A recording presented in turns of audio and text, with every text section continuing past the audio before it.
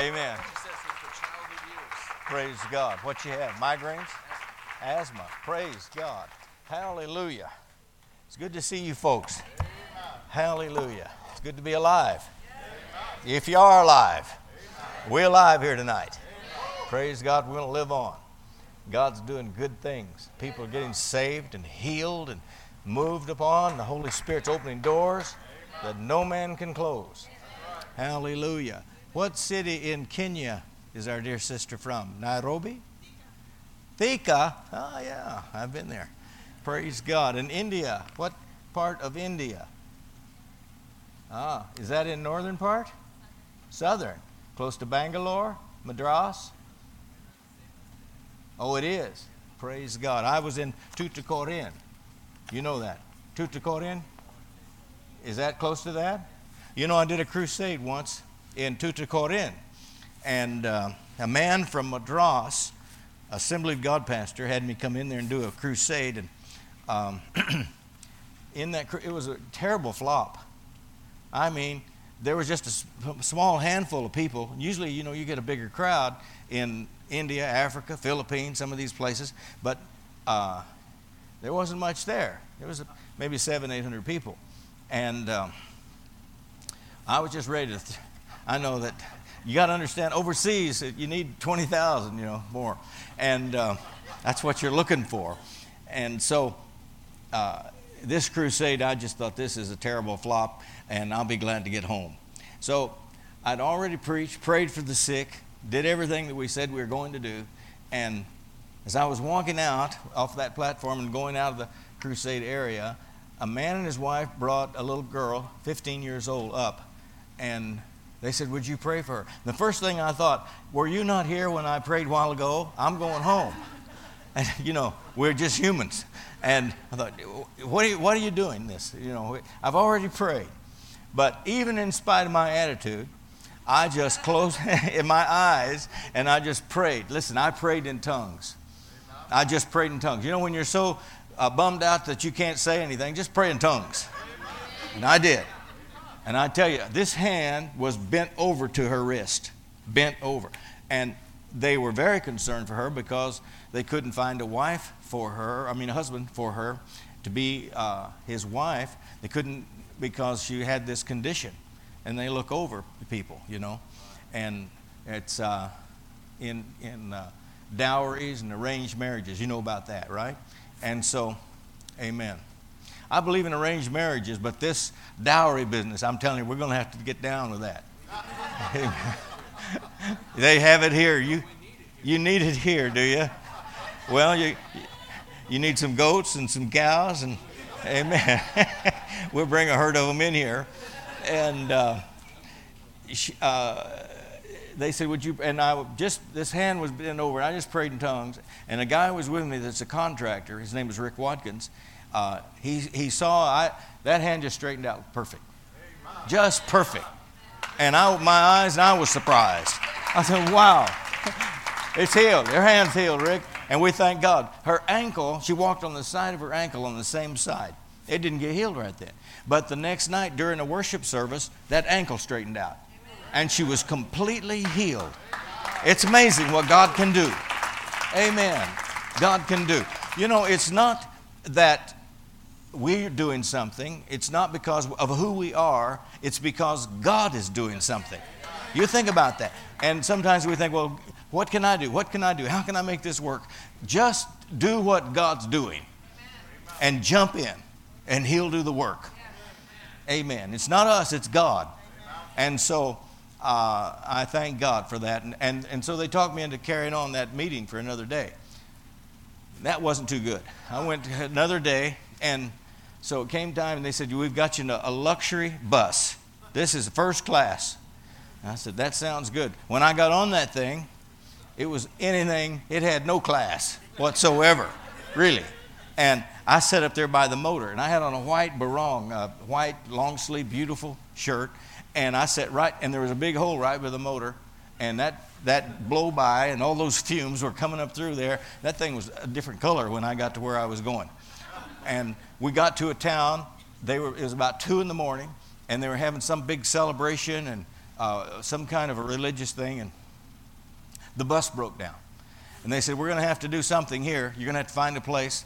And I said to Rick, we've got to find a cab. So I called a cab driver, and I said, listen, I'll give you $100 if you'll take us to Madras. And he said, okay. And we have the longest taxi ride ever. Guinness Book couldn't touch it. That taxi ride went all the way till the next day at 2 o'clock. It was 12 hours in there. And I want you to know, from that day, I've hated taxis.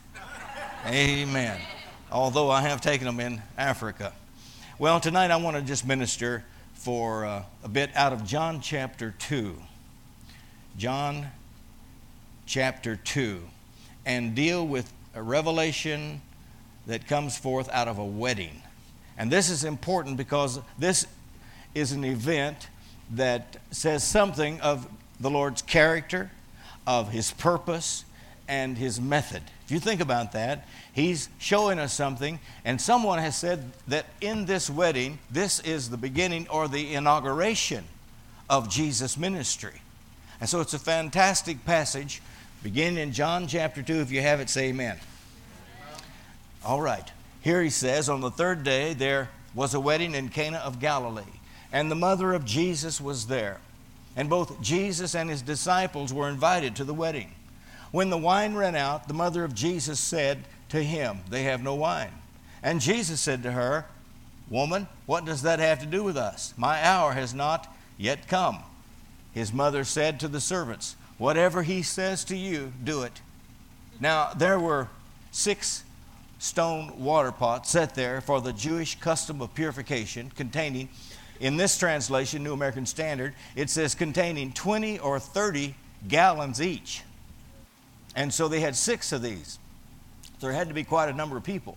And Jesus said to them, fill the water pots with water. So they filled them up to the brim. And He said to them, draw some out now and take it to the head waiter. So they took it to Him. When the head waiter tasted the water, which had become wine, and did not know where it came from, but the servants who had drawn the water knew, the head waiter called the bridegroom. And he said, every man serves the good wine first, and when the people have drunk freely, then he serves the poor wine. But you have kept the good wine until now.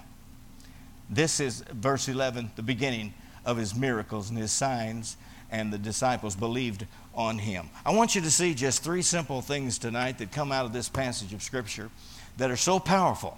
The first one is a revelation of the Lord in the commonplace. And so ordinary people, we always have these visions of grandeur and all the pomp and everything, but these are just ordinary people with ordinary joys and sorrows that we all experience in life. And so here he is at a wedding in an obscure village. The bride, John doesn't even give her name. She must have been a poor peasant girl. And the groom, he also leaves nameless. And so he's writing this, and Jesus accepts the invitation to a wedding, not because He's condescending or because it's His duty to do. He wanted to be there. And I think it's really exciting to see the Lord in the commonplace. I'm reading a book, and I don't know if you can get it or not, maybe on some website or some through Google or something, but the name of the book is fantastic.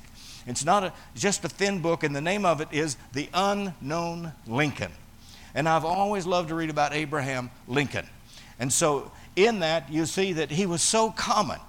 I tell you, he was as common. He would show up in Congress or in the Senate or wherever he was meeting important people. He would show up. His shoes weren't shined. His pants were too short. His hair was messed up. He didn't even own a razor much of his life. And so this man was a great man, but he was so common. It's fantastic. And so when Jesus accepts this visitation, He is so common. And the gladness and all this came with that. It wasn't because He had to. He accepted this, and He attends because He is really keenly interested in this couple. Now, this really blessed my heart today as I was looking at this. This is typical of Jesus' conduct and His entire ministry. Something as small and insignificant as being at a wedding where we don't know who they are, and here they are, they're out of wine, and this couple is embarrassed. Something that we wouldn't think very important. Sometimes we think, well, God would do a big thing, but something as minor as this, something as small as this, yes, indeed. Everything that you're interested in, He's interested in. He's interested in. And so never once do we see Him paying special attention to someone or particular attention to any man or woman because of their wealth. Never once because of their rank or because of their achievement or their star or their talented or their intellectual gifts or any of these, the social position. Never once. Man's way is that way, but God's way is opposite. It's opposite. You can read about this in the book of James. Man looks on and judges on the outward appearance and makes decisions and judgment. But God looks at and on the heart. That's where God looks, not as we do. Now, since Jesus is interested in this bride and this groom, all that concerned them concerned Him.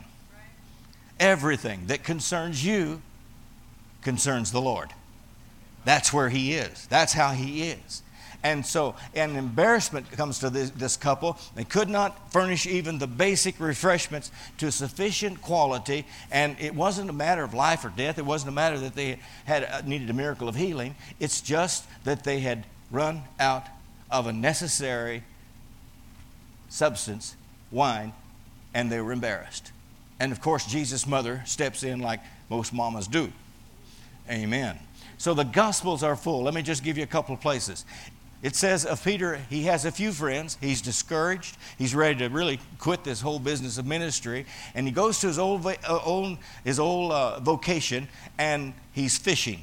And they've toiled, the Bible says they've toiled all night long. They didn't catch anything at all. Here they are, and suddenly they hear a voice from the shore, echo from the waters, and it came to them, and it said something like this, fellas, have you caught anything?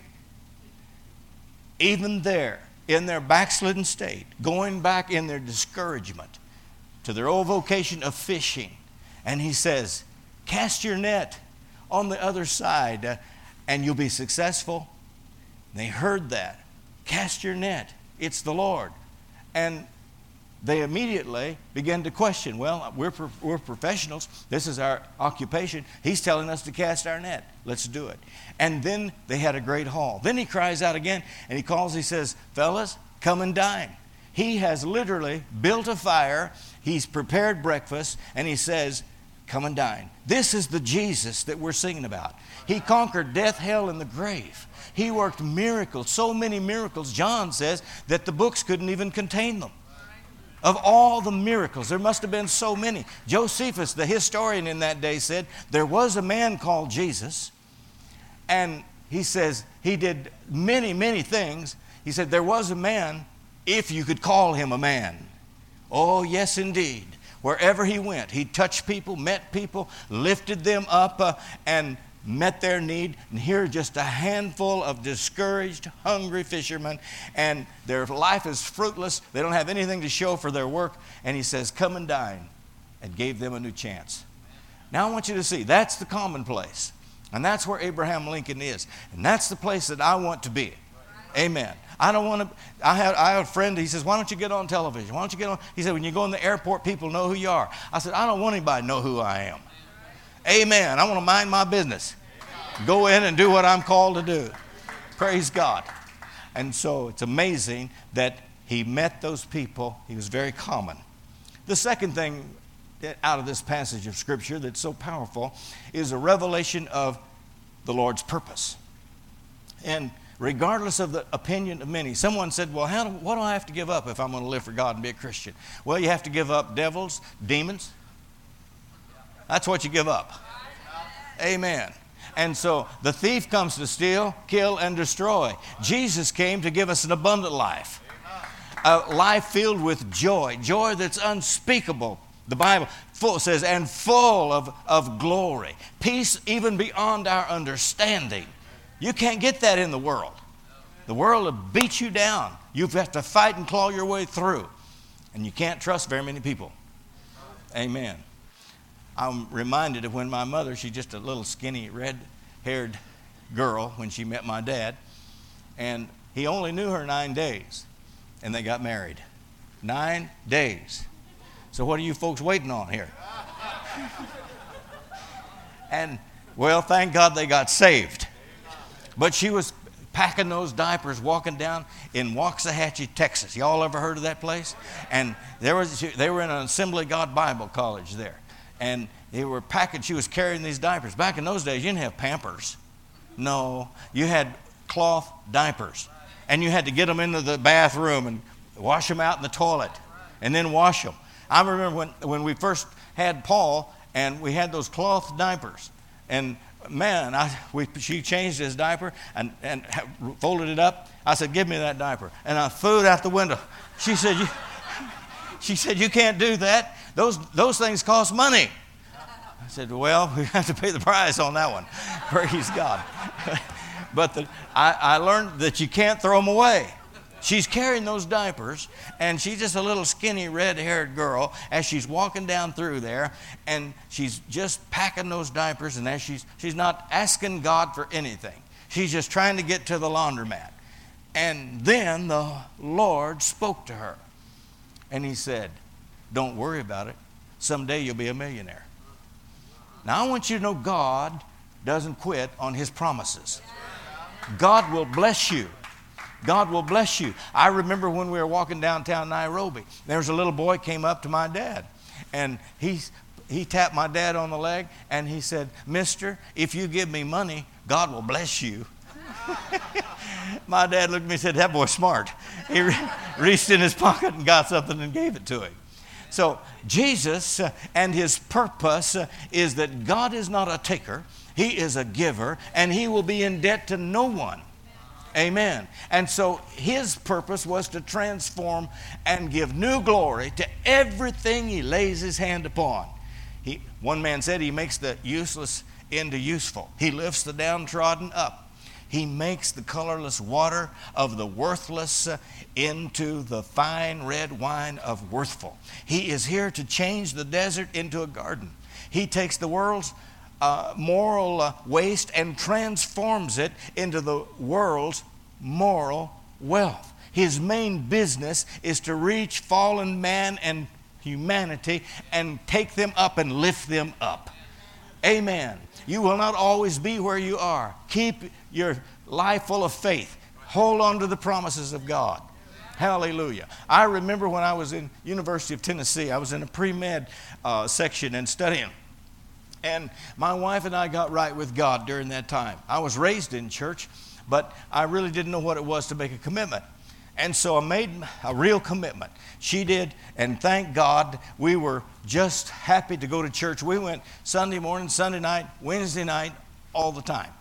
And I had an old 55 Plymouth. We'd drive that thing. Here we'd go to church. Well, we didn't have much money, and it was on E. And I was saying to Marie, don't worry about it. God's going to get us there. Well, leaving church, going about halfway home. We were 15 miles from home. About halfway, that thing started going, jerking and giving up, and we ran out of gas. We ran out of gas. I said, well, let me go over to this farmhouse. And I went over to the farmhouse. I said, have you got any gasoline? I've run out of gas here. He said, all I've got is diesel. I said, well, let's try it. Now, I've proved that gasoline engines will run on diesel. You may not be cruising. You might be hopping down the road. But you get there. Just hang on. And she laughed so hard. I mean, this thing, I poured that diesel in there, and that thing just jerked and lurched and jumped right on down the road. But we made it. But there was a problem with that car. It had a hole like that bus in the bottom in the floorboard, and blow-by would come up through. You have to roll your windows down, even in the winter. But you know what? I looked at her and I said, listen, don't worry about it. It ain't always going to be like this. It ain't always going to be like it is right now. Amen. And so it's his business to lift those that are lower into the higher and transform things for them. Amen. He finds these fishermen. He finds these people that are demon-possessed. He finds these people that are displaced. They have nothing to look forward to, and he lifts them up. It's the story of Jesus and how he works with people. That's why he takes water that's plain and turns it by a miracle into wine. They must, I believe, poured the water, and as they were pouring, the color began to change in the air as it filled 20 to 30 gallons in each container, and they took it in. This is the beginning. This is what he's saying. I'm setting a precedent here. My business is to transform people. My business is to change them and help them. And he takes all these people that have massive problems. I mean, fishermen that cussed and lived hard and fought and makes them into a rock. He takes James and John. They're wanting to do an airstrike on these people because they wouldn't accommodate them. He takes a grasping tax collector and changes Matthew. He takes a demon-possessed woman and he makes her a tremendous, she's the first to hear and to see the resurrection. Amen. In an intellectual giant like Saul, who is a menace to the church, he makes him into the greatest missionary. There's no one here, listen, tonight that he cannot do fantastic and big things with you. Hallelujah. Amen. Now there's another thing that I'd like to touch on, and that is the method that Jesus used. He uses and he has a method. And he could have just spoken, and there'd been wine in those containers. He could have just spoken, and everything would have been there. He had tremendous, he was God. Somebody said, well, I thought he was man. He's God, he's man. Like that. He's God-man. And these servants, the Bible said that they cooperated with him. They didn't argue with him. They cooperated. It says in verse number 7, Jesus said to them, fill the water pots with water. So they filled them up to the brim. And so God accomplishes his miracles through the aid of human hands. He's got to find someone that will step out by faith and believe God. Someone who will preach. Someone who will lay hands on the sick. Someone who will teach about healing and blessing and prosperity. I remember going to the Philippines a while back, and there was a deaf boy in that crowd, and his ears just popped open. And the man who took me in there was a man that knew about the gifts of the Spirit and miracles, but he could not believe it. He said, he just kept over and over saying, I'm amazed. I cannot believe. This is amazing. And I thought, you know what? This is what Jesus does. This is what he does. I remember going to the Philippines on another occasion and preaching there, but the man that was sponsoring the crusade was a homosexual. I know that's hard to believe, but it happened. And it's probably all over more than we realize. But nevertheless, I sent my money in to promote the crusade. He spent the money. He kept the money. There wasn't any advertising, very little. And I was bummed out. Got there, spent all that money, traveled all that distance to be there. We went out into a big field, and there wasn't 60, 70 people in that field. And I preached that night, and there was a woman with a goiter on her neck. I'll tell you the truth, as big as a large grapefruit. And it hung on her neck. And we came to the end of that service. Listen, let me tell you, feelings don't count. God counts. And sometimes we don't feel or hear anything, but God's still at work. He's still at work. I tell you tonight, someone here, you're wondering what's the outcome, what's going to happen with this money and this business and what we're doing. Listen, God is at work. He's putting it together. He puts the right people in your path. He gets the wrong ones out of your way, and he puts the right ones in your path. And so that night, just in a simple prayer, I preached. It's like, man, the words would just go to the ground. Nothing seemed to happen. But at the end, just a simple prayer, and that lady believed God. That tumor dissolved, and there was just a flap of skin hanging there. It was an amazing miracle that God did. Hallelujah. The little boy with 5 loaves and 2 fish, he assisted the disciples. The disciples were involved in that miracle. Jesus could have just spoke. But listen, God's method is people. He said, I looked for a man. I looked for a woman to stand in the hedge and make up the gap. He was amazed. Whenever God moves, his method, folks, is you and me. He said, how can they hear unless there be a preacher? How can he preach unless he's sent? So his plan is to use us. That's his method. And that's what he did in John 2. He said, you fill the water pots, you pour it out, you give it to the head waiter. And as they did that, they saw something that the disciples carried throughout their ministry, and that was that God wants alliance with people. Hallelujah.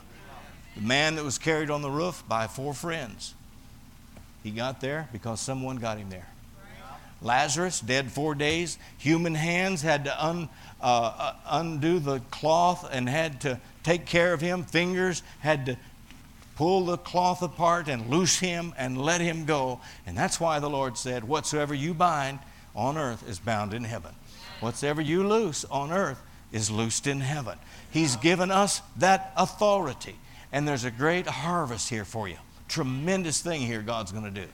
A wonderful thing that God's going to do. I don't have a doubt about it. And so he must send these people forth. As we open our mouth, as we begin to speak, God begins to do something. As we begin to speak, God begins to work. And there's a working of the Holy Spirit that brings these people to a place of decision. When these disciples cooperated with him, there was wine to spare.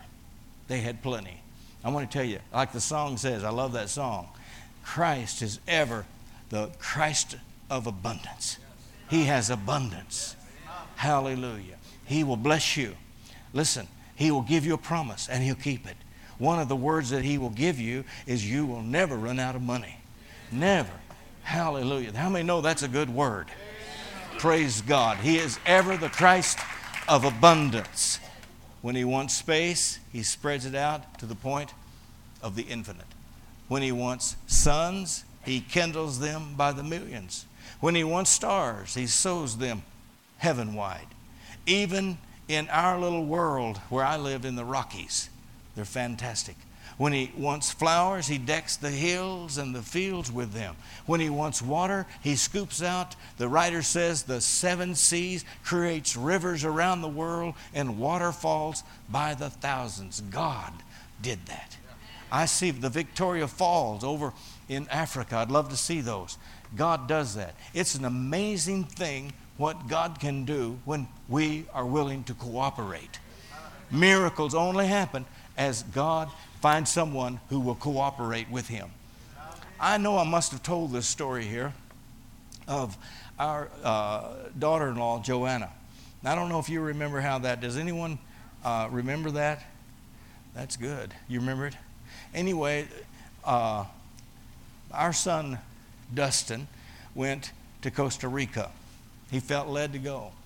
In Costa Rica, he met your pastor, Pastor Blake, and they made a connection, became very good friends.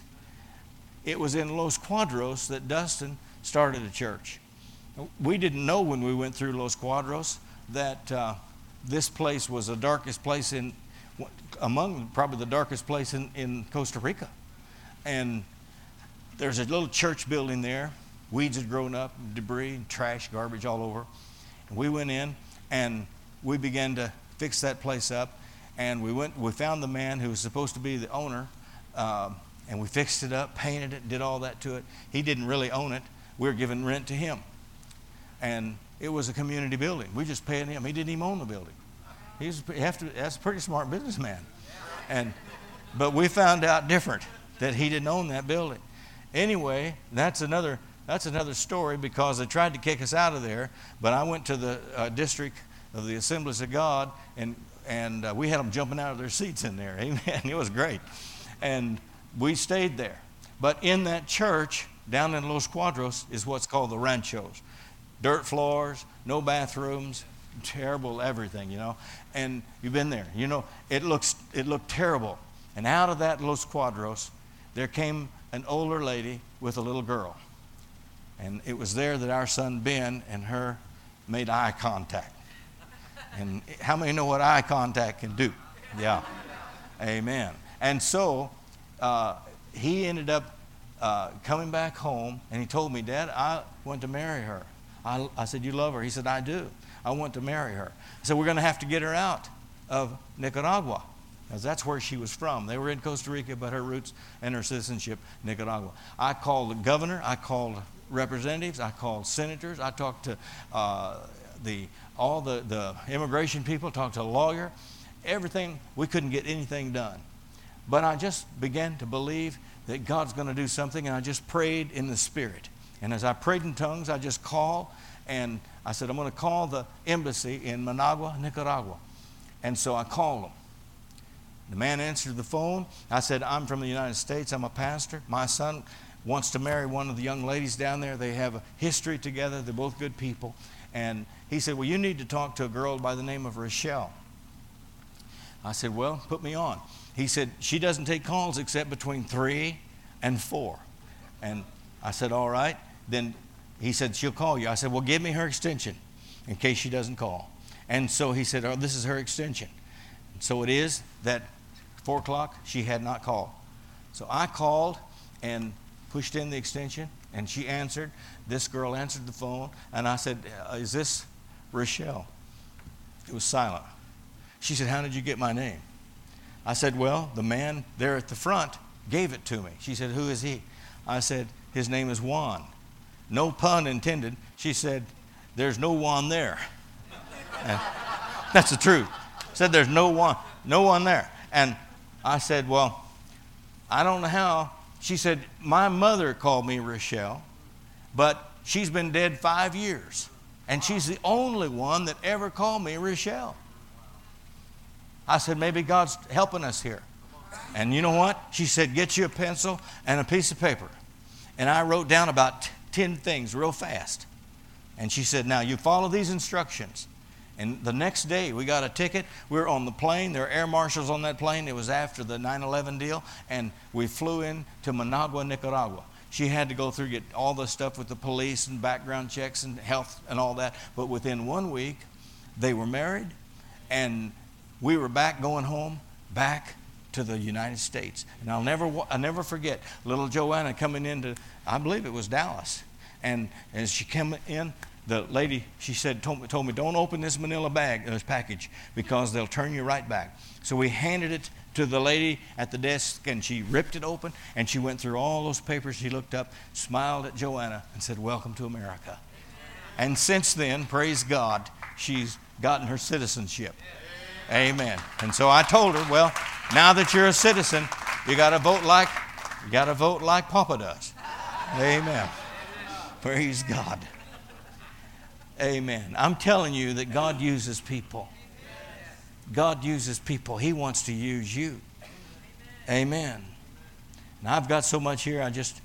I'm so excited about what God's doing. You remember about H.B. Garlock in Liberia? Does anybody remember that? H.B. Garlock, this is absolutely the truth, was in Liberia. And in those days, and still in some cases, there's cannibalism. And there was cannibalism then. And, you know, it kind of amazes me how God works. But this man lost one of his good friends, H.B. Garlock. You can read it in a book we have in Colorado Springs called Before We Kill and Eat You. That's the name of the book. And it's excellent. And his friend had been taken captive and was in this tribe in the interior of Liberia. I've been in Liberia. Matter of fact, that's where they're having a real problem with Ebola. You remember the guy who came out of there and God saved his life. I don't know if you know about that. But it's a terrible, terrible thing, this Ebola. It's a sign of the last days. Amen. Now they found another strain that they're concerned about. Now there's another terrorist group beside ISA. There's another one that's sprung up. And all this, what's happening? Bible prophecies coming to pass. We're marching into Armageddon. We're getting ready for the end, folks. I've never in my life seen such a global economic problem as we have seen. And in the middle of all that, God wants to bless you. That's right. And so his good ally was taken away, and he went into that jungle to rescue this man. H.B. Garlock had the guts of a packing house. And he went in there, and they caught him and put him in one of their huts. But when they were celebrating, somehow he got out of there, and they grabbed him and drug him over to the place. By the way, the man that he was rescuing was in the hut with him. They grabbed them both, took them over, and they had the fire, they had the water, they had all the necessary things to cook them. And they're dancing, there's demonic activity there. And they said to him, before we kill and eat you, what are you going to say? He didn't know their language. The man that was caught told him, this is what they're saying. You need to plead your case. He didn't have the words. He just had a few syllables in their language, in their dialect. And he raised both hands and he began to speak in tongues. I want to say something here. Speaking in tongues is a valuable gift. It is a wonderful gift. Don't believe these people that are fundamentalists that tell you that's all past, God doesn't do that. No, it's for today. He said he raised his hands, and about that time a man came out of the dark, took a chicken that was alive, twisted his head off, sprinkled blood all over everybody and on him. And the chief said, get out, go. And he said, we didn't ask any questions. They got out of there. They ran for their lives. Now, the following week, as he's walking downtown in Monrovia, an old man came across the street. That old man walked over and he looked at HB. He said, I know you. He said, how do you know me? He said, you were in our tribe last week and we were going to kill and eat you. He said, why didn't you kill and eat me? He said, because when you began to speak, you spoke in our language and you said what God was going to do to us if we hurt you. And that's why they said, go, get out of here. I'm telling you tonight, this is a supernatural book. God's looking for supernatural people. He will win this community. He will shake this city. He will give you great revival. Just be willing to move and do what he says. Fill the water pots. Whatever he says to you, Mary's had the key. Do it. Whatever he tells you, do it. Hallelujah. Miracles happen today. And this is where it says, this beginning of miracles did Jesus in Cana of Galilee. Hallelujah. Hallelujah. I tell you tonight, God's in this place. You people are wonderful. Be here on Sunday night. Listen, there's a fight against Sunday night all across this nation. Many people have given it up. We haven't given it up either. Amen. We get people saved. We see people healed. We see good things happen. All because it's the Lord's day. All of it. Praise God. Hallelujah. Let's pray.